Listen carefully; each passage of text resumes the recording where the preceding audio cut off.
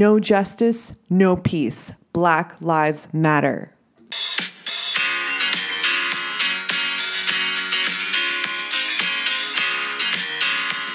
Oh, what a night one, everyone. Welcome to Fantasy Suites Podcast. I am your host, Coco Olivia. And how great is this season already? Holy moly, you guys. I was not ready.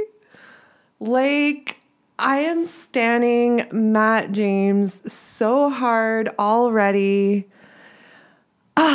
Even more than I expected. I don't know about you, but he's just so charismatic. Okay, we're going to get into it. But before we do all that, welcome to episode 4. This is your official recap episode of night 1 of Matt James's journey as the Bachelor. And it was so great. I feel like we have such a great crop of ladies and that Matt James is going to be such an amazing Bachelor. Tons of fun. That being said, there was also tons of problematic stuff. We'll get into all of it. And we'll start by going as much in synchronous order as we can. There's been tons of new tea coming out today as well. We are Tuesday the 5th, the day after the premiere.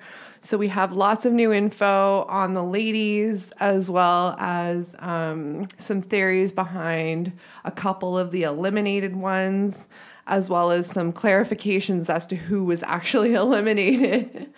Because as we know, not everyone has been getting intro and outro packages, right? Kind of wild.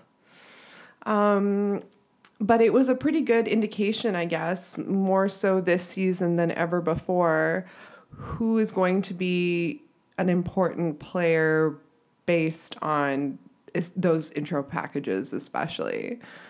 I feel like we got a couple of the memorable ones that ended up going home night 1 as well. But that's okay. We'll probably see them in Paradise. There's usually a reason why they get some scream time. Scream time.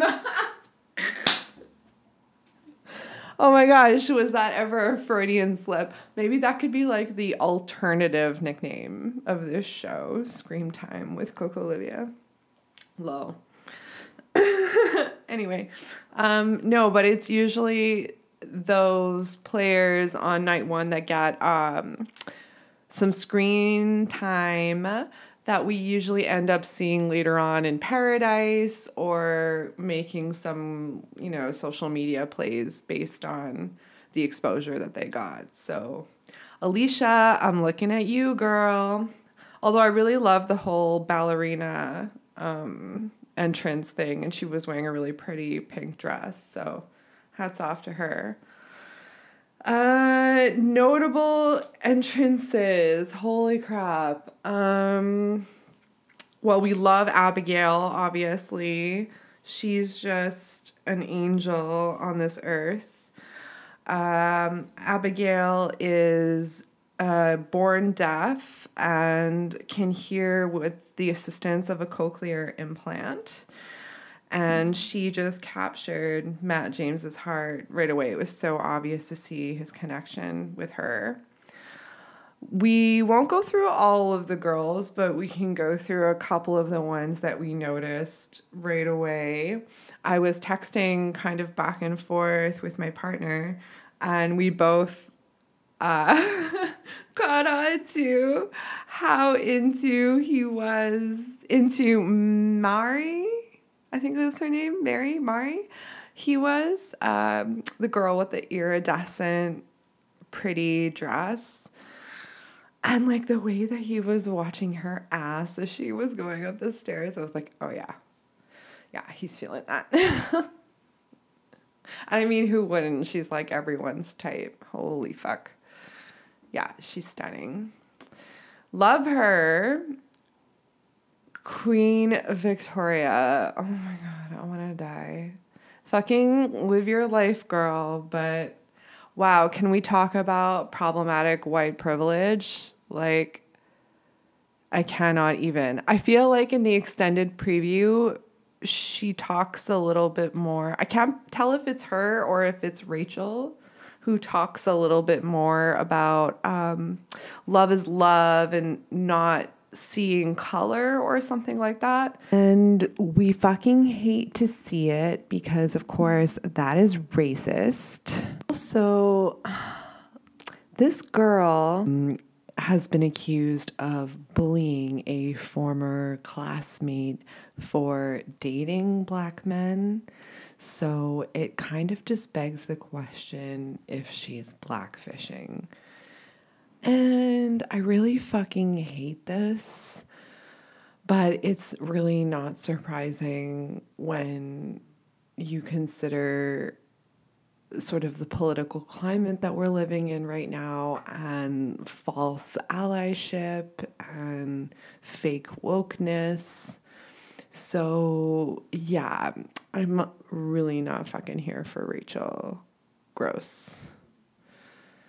Oh my gosh, you guys. So many interesting characters though, I must say. Like, while we really don't have a good feeling about her, I feel like she's still gonna make for good TV at least. Speaking of which, Chris Harrison's fucking entrance with Matt James. Am I right or am I right? He like has a total bromance crush on him. I'm here for it. I love that he points out their height difference first thing. But it's kind of wild when you're with someone who's tall, you just kind of do that. Yeah, it's bizarre. But you know what? He didn't really seem to connect with our bachelorettes all as much. So I'm kind of not all that surprised. Haven't they been seen like going golfing and whatever together? Adorable. And like one of the most cut men on the fucking planet, and basically has like muscled elbows. And so when he talks to like zaddy Chris Harrison about, you know, about everything, he's just like, I don't know. It just feels as if like, oh, baby, you can handle this. He seems like he can handle anything. I don't know. We love him and we hate anyone who's going to come for Matt James. So there's that. And it's important to all of us that we protect Matt James as much as possible. Oh, and on that note, speaking of protecting, Abigail Herringer is an angel who walks this earth. Oh my goodness. I am here for it. She is deaf. She is ready for love. She is absolutely stunning. She seems super sincere, and I'm just obsessed. Oh my gosh. Of course, she gets the first impression rose and also the first makeout of the season. I was super here for it. It was really hot. I think the first kiss of the season technically went to the girl who did the entrance bit with the pasta, but we're not going to count that because it was like a forced kiss and it was really awkward. Lol. Speaking of awkward, Kaylee, the hostess from Chicago, feeling super bad for her. It's pretty common knowledge at this point that the producers have been trying to get one of the contestants to do one of these semi-naked lingerie entrances. And I mean, while it's a good gimmick and it made for really good fucking TV, it was pretty obviously produced. I mean, like, no fucking girl in her right mind is gonna walk in just wearing lingerie. So let's all be really nice on Kaylee today. And I kind of love that she left the choice of dress to Matt, not gonna lie. Although I really didn't like the dress. Is that me being rude? Oh, yikes. My favorite dress of the night went to Chelsea, hands down. Oh my gosh, she's stunning. She's like 6'2" with that strappy, long black dress with the train. Oh my gosh. Someone call the coroner. I am deceased. It was so fucking stunning. Gagged. Oh, lol. Since it's kind of impossible to avoid, let's just address Kit, the 21-year-old quote unquote fashion entrepreneur. Ugh. White privilege. And who basically looks like she was on like a Bridgerton type show. She's the daughter of Cynthia Rowley, and it kind of drives me insane that she would call herself a fashion entrepreneur. Y'all. She, of course, was wearing one of her mother's designs during her entrance. I don't know, seems a little tacky. It's that feather dress that feels a little like 10 years too late, but anyway. And while showing up in the Bentley is a cool idea, I did not love this whole I'm too good for a limo vibe. I don't know. It's just like screams not here to make friends. I don't know, which is fine, but she might be one of the only ones, honestly, this season that's not here to make friends. At this point, it feels pretty obvious that a couple of the girls, or most of the women rather, have a decent idea with regards to the name of the game and how to play it and how to stand out on night one anyway. We had a couple of cool entrances and a couple of gimmicks that fell flat. Gosh. Pasta lady, I'm looking at you. Just things I never want to remember, lol. And yeah, to no one's surprise, Brie gets first rose, Rachel gets second rose, and so on from there. And that wraps up night one. So what does this change for our predictions? I mean, a couple of things. I feel like Anna might be getting a little bit more of the quirky edit of the season, say like a McKenna or John Paul Jones type of edit, which is kind of fun for her. I feel like we'll definitely see her on the sands of paradise for sure, along with Queen V, who I'm just like not going to be here for. Yuck. I also think that Sarah is going to figure pretty heavily later on in the season. So that we'll see about that. And Rachel as well, unfortunately. I do think that my predictions about Brie and the women who will be showing up later on in the season will continue to hold true. Although those are unsurprising since most people are putting their bets on Brie. Fingers crossed. But either way, we have an incredibly diverse young cast of dynamic women, and I think that is something to celebrate incredibly, and we should just scream that from the rooftops. So that is very exciting. I was definitely getting genuine vibes from a lot of the contestants, and we are here for it. We want to see those real love stories after 18 years of watching this ridiculous show. It's what we want to see. And seeing the first Black Bachelor finally begin his journey towards love and speak from a life experience and racial background that we've never seen on the show before. In terms of a lead, I'm just so here for it. I'm so here for it. I just wasn't expecting to just love Matt James so much.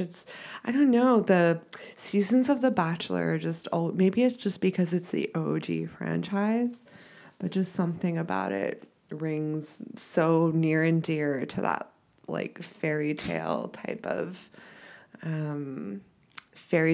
story. And we love it, right? We love to love. Oh, that's so cheese. Well, that about caps off the recap. Before we leave, we will give you a little bit of a bachelor tea. For everyone who listened to episode 3 of our podcast, where we were recapping some infos and goings on around New Year's and the holiday celebrations. You'll remember that Chasen and Nick were spotted quite extensively in Miami partying it up for New Year's several days in a row. Well, in a brilliant social media play, they coordinated drive-through COVID tests upon their arrivals home and uploaded, oh my God, how old am I? Uploaded pictures of their negative tests to their stories to prove that, somehow they weren't responsible for the spreading of the disease at all or being irresponsible at all. Lol. I'm rolling my eyes at the back of my fucking skull. Well, in a fucking subsequent story that I'm sure he's going to delete now, Chasen revealed that the reason why he was not at the Men Tell All in November was because he had fucking COVID. Oh my gosh. Well, how many other guys weren't at the Men Tell All because they had COVID? I am dying, okay? Like, what is going on? This harkens back to the whole question about the timeline of the quarantine for the contestants and if the actual quarantine guidelines were followed. Oh my God, I'm dying. But anyway, regardless, we all know that Bachelor Nation is full of COVID naysayers and quarantine crew type people. So we will just say everyone is just doing their best. On that note, though, fuck you, Chasen. Seriously, you're a douche, bro, and that is not okay. Oh my gosh, so much going on in Batch Nation. It's absolutely wild. We cannot wait to see the evolution of this season and witness Matt James's journey to love. I hope we get the most romantic season we've seen in a long time. Because honestly, lately it's been kind of sadsies. I mean, fingers crossed for Dale and Claire and Zach and Tayshia, truly, because they seem super duper happy. But like, I kind of want to see I want to see a wedding. I want to see another Batch Nation wedding, you guys, especially with Carly and Evan just breaking up and all of Carly's sad, vlogs that she's uploading to YouTube. I just want to give her the biggest socially distant hug ever. I am also a single parent, and doing it alone is not easy, and going through a breakup like that is not easy. She's doing great, but she honestly really needs to stop appropriating Native American practices and First Nations rituals by saging her house when she doesn't understand the gravity and responsibility and spiritual practice behind doing that type of thing. It was really cringe too when she was explaining that she didn't really know what she was doing and blah, blah, blah. And also like sage, there's like a supply issue now with sage because so many irresponsible white people are just harvesting it all the time. So grow your sage ethically, burn it ethically, or burn something else to cleanse your space. Love you, Carly, but stop doing this white people bullshit. This is ridiculous. Oh my gosh. I hope people don't get too angry at me, but this is it. This is what you came for. You came here for the tea. You came here for the real info, you guys. And I'm here to give it to you. So with that, oh, what a night one, y'all. Matt James's season is officially underway. I cannot even believe it. We stan. Episode 2 of the recaps is going to come at you next Tuesday night / Wednesday morning. I'm really trying not to put too much pressure on myself to get these out on Tuesday nights. But I'm going to try my best because y'all know I live for it. Thank you so much for joining us for this 4th episode of Fantasy Suites Podcast. We love you. We wish you the best week, Batch Nation, and we will see you again next week. Love you. Cheers. Have a good night.